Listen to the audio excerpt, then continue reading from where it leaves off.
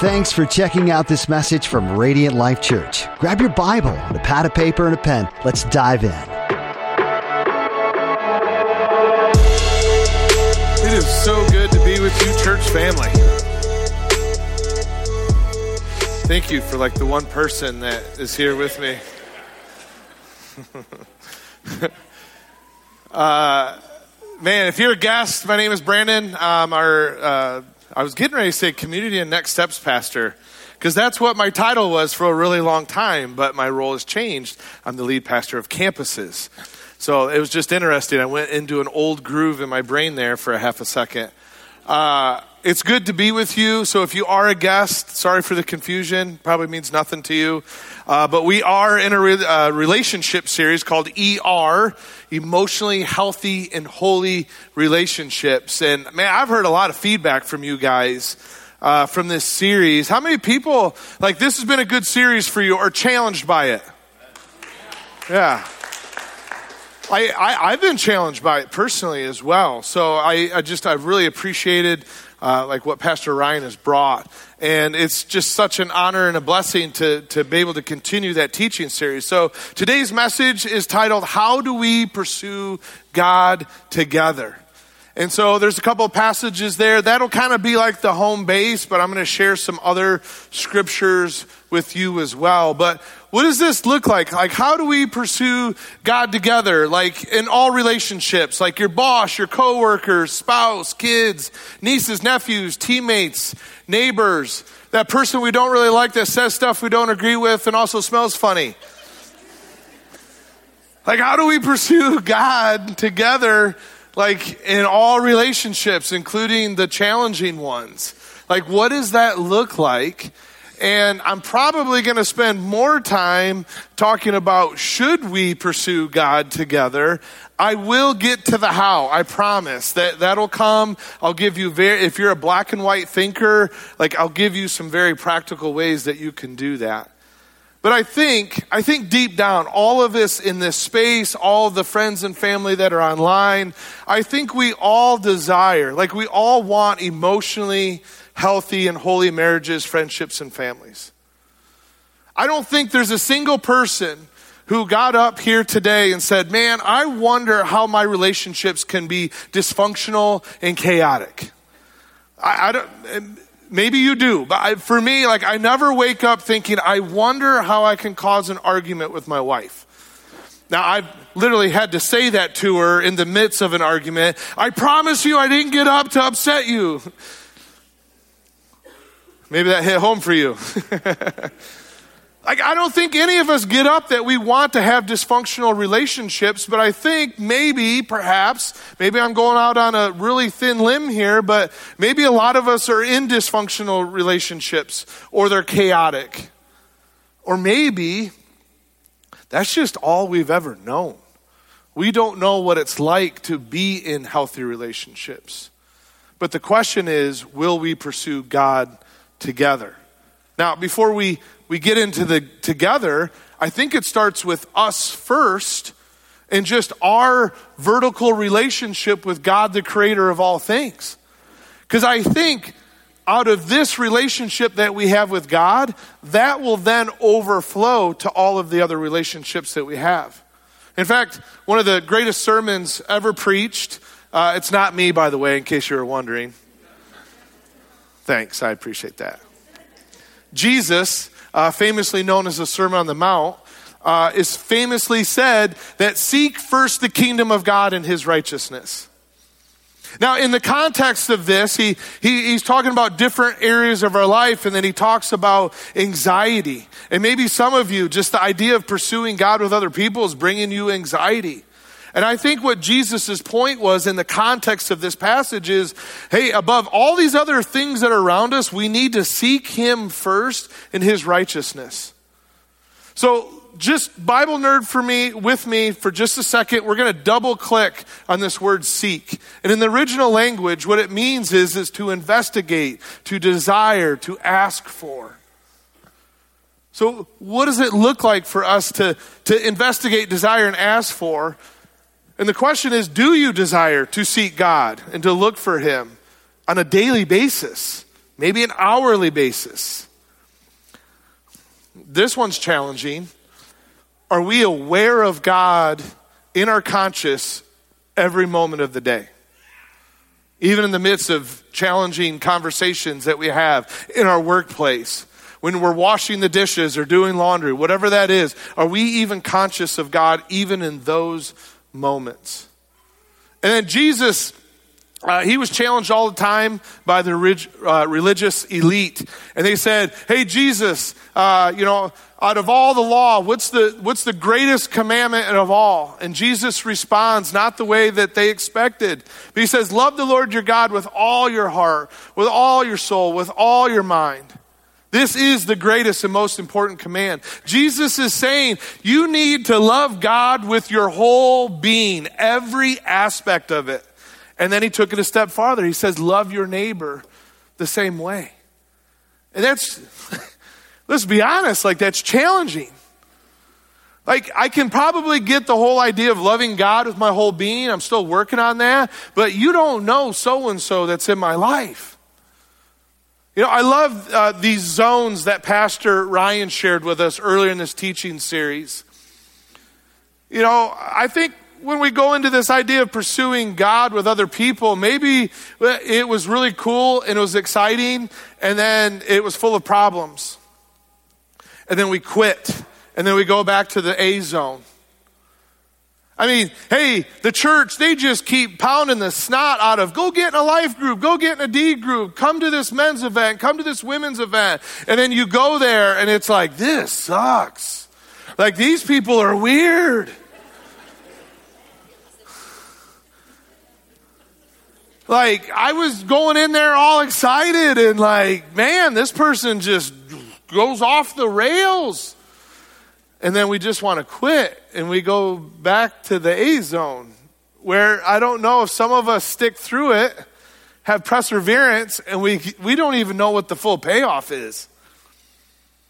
So if you have no idea what I'm talking about with these zones, I can't encourage you enough to slow down, carve out some time, go to YouTube or our webpage and go check out this teaching where Pastor Ryan did a wonderful job in just unpacking this idea of the quit cycle. And I think this idea, the quit cycle, I think it falls in line with the conversation that we're having today about what does it look like for us to pursue God together. So instead of the how, I'm going to focus on the should, then I'll get to the how. Are you tracking with me?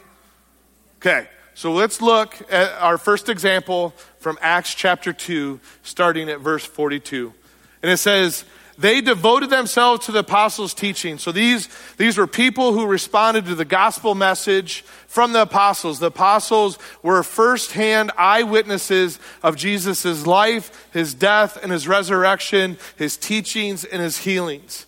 And they devoted themselves to these eyewitness teachings, but also to the fellowship, to the breaking of bread, to prayer.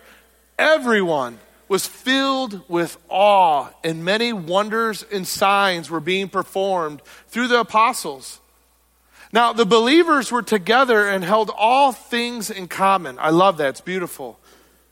They sold their possessions and property and distributed the proceeds to all and any had need. Now, that one's a little tougher to read.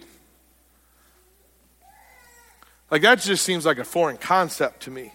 What if we actually did that? There wasn't a person in need within our local body. That's a whole separate message there.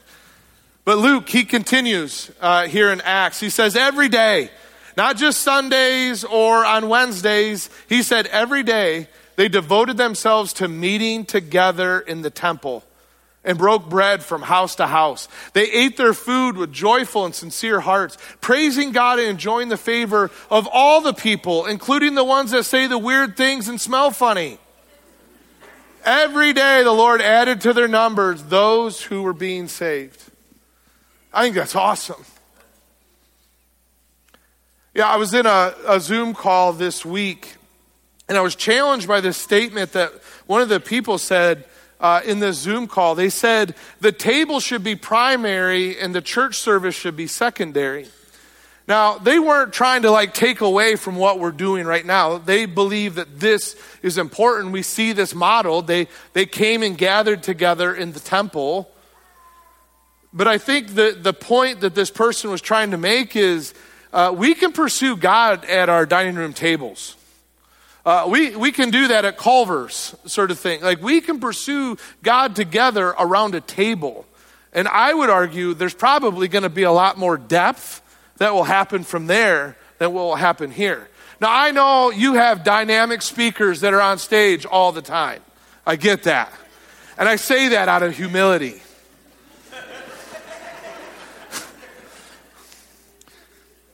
But even if I was a dynamic speaker, I think the conversations that you're going to have at your dining room table, that's where the transformation is going to happen.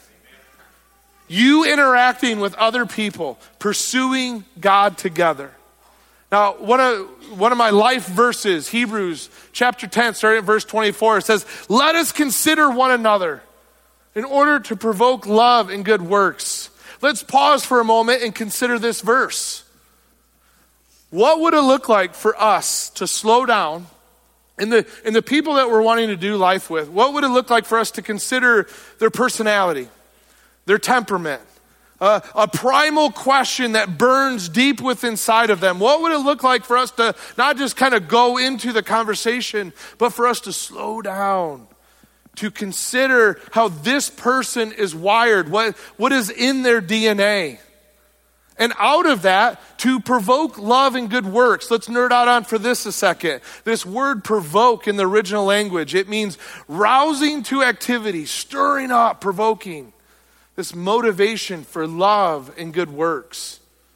So let's not just get together to get together. Let's actually slow down for a second and consider this person, what their wiring is, who they are, hurts, hang-ups, all of it. And then how do we provoke? How do we stir up this activity inside of them? But the writer wasn't done. They continued. They said, not neglecting to gather together, as some are in the habit of doing, but encouraging each other all the more as you see the day approaching. I think in our Americanized Western culture, it's all about me. It's the individual. We don't think about the community that surrounds us. We don't think that our actions and the things that we do affect other people, but they do. And in the model that we see within Scripture, especially in the book of Acts in the early church, don't get me wrong, they were full of their problems and issues as well. But there was this unity, there was this commitment to pursue God together. They were one anothering. In fact, Scripture is full of one another's. Here's just a handful. Serve one another. Honor one another. Encourage one another. Pray for one another. Instruct another. Forgive one another. Oh, how'd that one get in there? Love one another. I mean, this isn't even scratching the surface with all the one another's that are in the Bible. But what if we were unified in pursuing God together, and this would describe us, that we are a people who serve one another. We are a people who honor one another. We are a people who forgive one another. We'll talk about that later in the teaching series. But as I was preparing for this message, I found some really cool quotes that I think fall in line with this idea of pursuing God with others. Whoops. Whoa. What's going on? Here we go. So Joni Eirikson Tada said, believers are never told to become one. We already are one and are expected to act like it. I think for some of us, we just got to turn the lights on and realize that we are one body here. We just have to be aware of it. But here's the thing, we also have to kind of check our hearts and our minds too when we look at other people who are different than us. We have to be careful on how we judge other people. Pastor Craig Rochelle says, we judge others by their actions while judging ourselves by our intentions. All right, maybe I was the only one that was convicted by that, and that's the reason why I put that in there. I just found that so true for me. I can look at another person who looks different, speaks different, acts differently, dresses differently, And I can see, like, why are they doing this?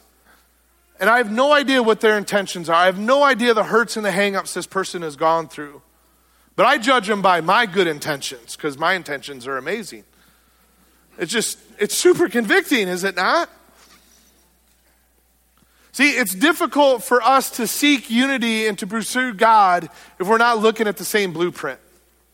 God's word is the foundation of pursuing God. It is our blueprint. If you are a follower of Jesus, if you are a disciple of Jesus, you've put your faith, your trust, you're surrendering, you're trying to make your life look more and more like him, God's word, that is the blueprint for us pursuing him. We see example after example after example through his word.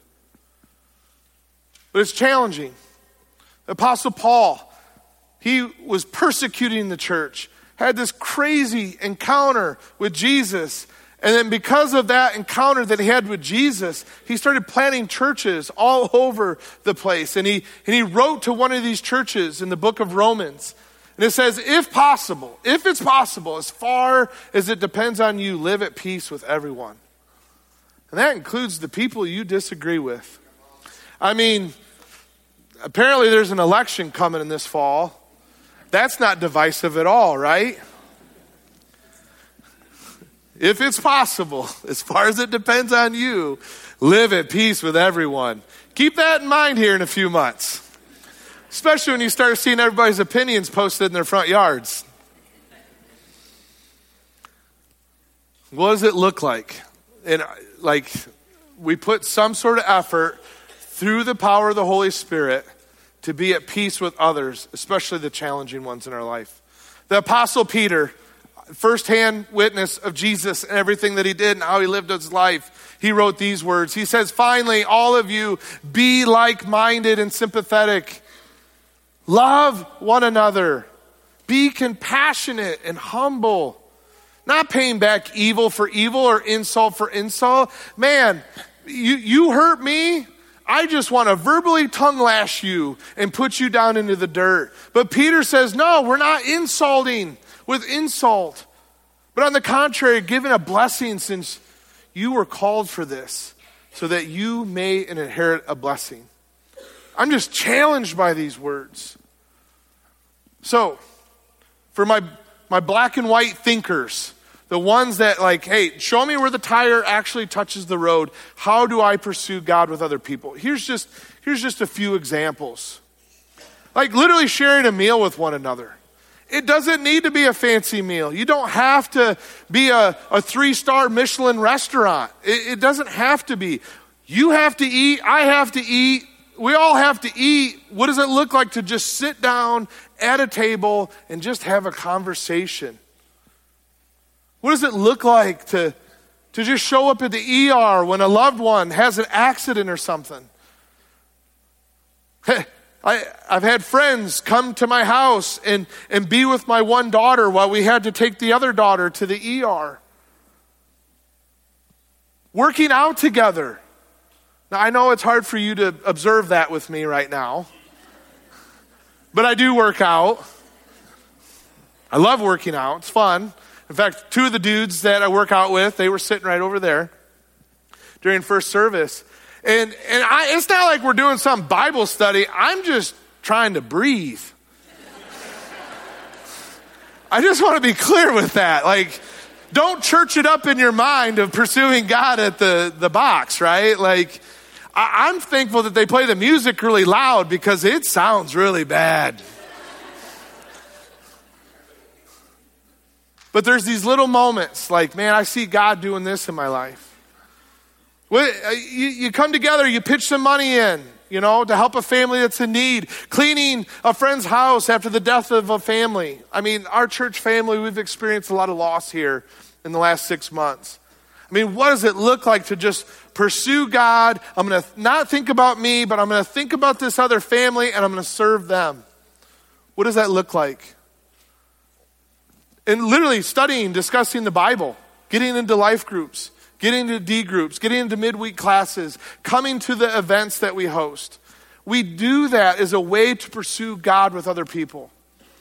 One thing that I love about the staff serving with these guys is a lot of our children are in different sports, and we just show up to the different sporting events. It's awesome. And some of the conversations that happen in the bleachers. I mean, come on. Who doesn't love to laugh so hard that you cry? I get laughing so hard I start coughing and hacking up a lung. It's so bad. And then I start laughing again. It's like, I love those moments. Not when I'm hacking up the lung part, but the laughing part. Friends that offer hugs. We can pursue God. We know that he's in this moment as we embrace a loved one. And not just keeping it surface level. That we do challenge each other with hard questions. Because let's just be honest. Let's just be real and transparent and authentic. We all got problems. There's not a single person in this space or in the whole internet right now that has their entire life put together 100%. We all have issues. We all have problems that we're working through. In fact, Stephen Blandino puts it perfectly. He says, people are messed up. I'm messed up. You're messed up. We all have problems. If you don't think you have a problem, that's the problem. That might have been for someone. I don't know. I love you. Let's be a people who are being real and authentic. We don't have to have this facade that everything is perfect and it's awesome and it's glamorous. Let's be real and authentic people. But here's the question. Do we have a desire to actually pursue God, especially when things are challenging? Like when we're talking about being real and authentic and dealing with these situations and the challenges, are we willing to pursue God in those areas? Back to Hebrews chapter 3. The author says, watch out, brothers and sisters, that's you, me, so that there won't be any of you an evil, unbelieving heart that turns away from the living God. But encourage each other daily while it is still called today, so that none of you is hardened by sin's deception. For we have become participants in Christ if we hold firmly until the end the reality that we had at the start. What does it look like for us to encourage each other, not just one day of the week, but daily? And here's the thing. Here's what's convicting about this verse, at least in my own life, is when I withdraw out of biblical community, where I stop pursuing God with other people, my heart does get hard. I don't want to receive what they might have to share. I don't want to hear the encouragement. I don't want to hear the provoking one another in love. So what does it look like for us to not get a calloused heart that's hard, and that we're just going to be real and authentic with one another? Let's be a people who live in pursuit of holiness in transparency with other people. Let's be a people that actually do that. Let's not just hear it. I think at this point, you've heard enough that we should be pursuing. And I think most of you know how to pursue God with other people. It might be a new and foreign thing. It might be just completely out of your comfort zone. So, why should we pursue God together? Because we're going to learn from one another. Your family grew up a certain way where, like, it's okay to have breakfast for dinner. In some other family, they're like, that's so weird that you're eating breakfast for dinner. I'm judging that family who says that personally. But we grew up with different backgrounds.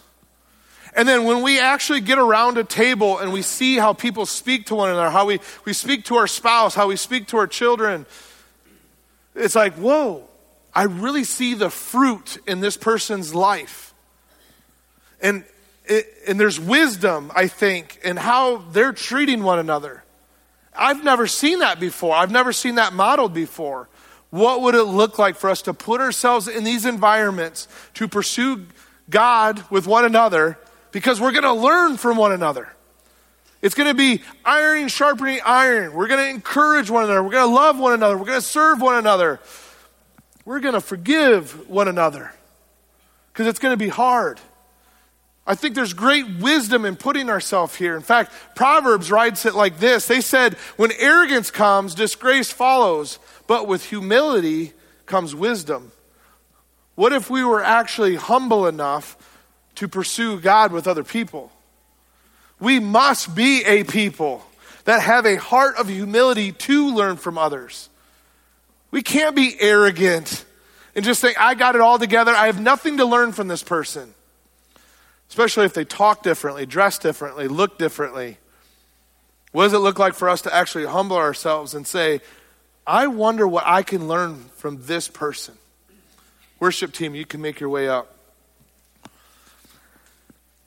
I was so blessed to be a part of the mission trip this last summer that went to Philadelphia. And there was a gentleman named Rob who shared with us this beautiful word picture of, apparently he can play the piano, but not very well. But he used the idea that if you were to put Mozart music in front of him and for him to play it, it wouldn't be very good. Like if you were to put Mozart music in front of me, I wouldn't even know what the first note is. I have zero music ability. But he asked the question, like, if he played it bad, would you say that Mozart did a really bad job with that? No. Like, just because he played a note wrong doesn't make the music bad. Pursuing God with other people, sometimes they play the notes wrong. The music's good. The music's really good. God wrote it. It's part of his plan. And sometimes us humans play the notes wrong. So what would it look like for us to be a people who pursue God with other people? Because we can learn from one another. And for one, our discipleship isn't all about us.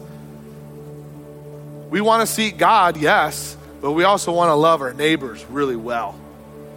Where we work, live, and play. And here's something that I've learned up to this point. I can read 1,000 Bible verses and memorize all the scripture I want and watch a bazillion sermons online. That means nothing unless I'm actually loving other people. I can gain all the head knowledge about it, but until I actually go out and do it, that's something else. And here's the other thing that I've learned. I can't do it in my own strength because I do get hurt. Words do hurt me. We need the Holy Spirit. We need to be Spirit-led followers of Christ in order to pursue God with other people. So we're going to sing the song, Fresh Wind. And maybe you just need God to blow some fresh wind. There's some dust and debris in your life. You got dust bunnies in the corner. God, I need you to come in and blow all that out because I cannot do this on my own. Thanks for listening to this message from Radiant Life Church. To get to know us better, check out theradiantlife.church. Be sure to follow us on Facebook, YouTube, and Instagram.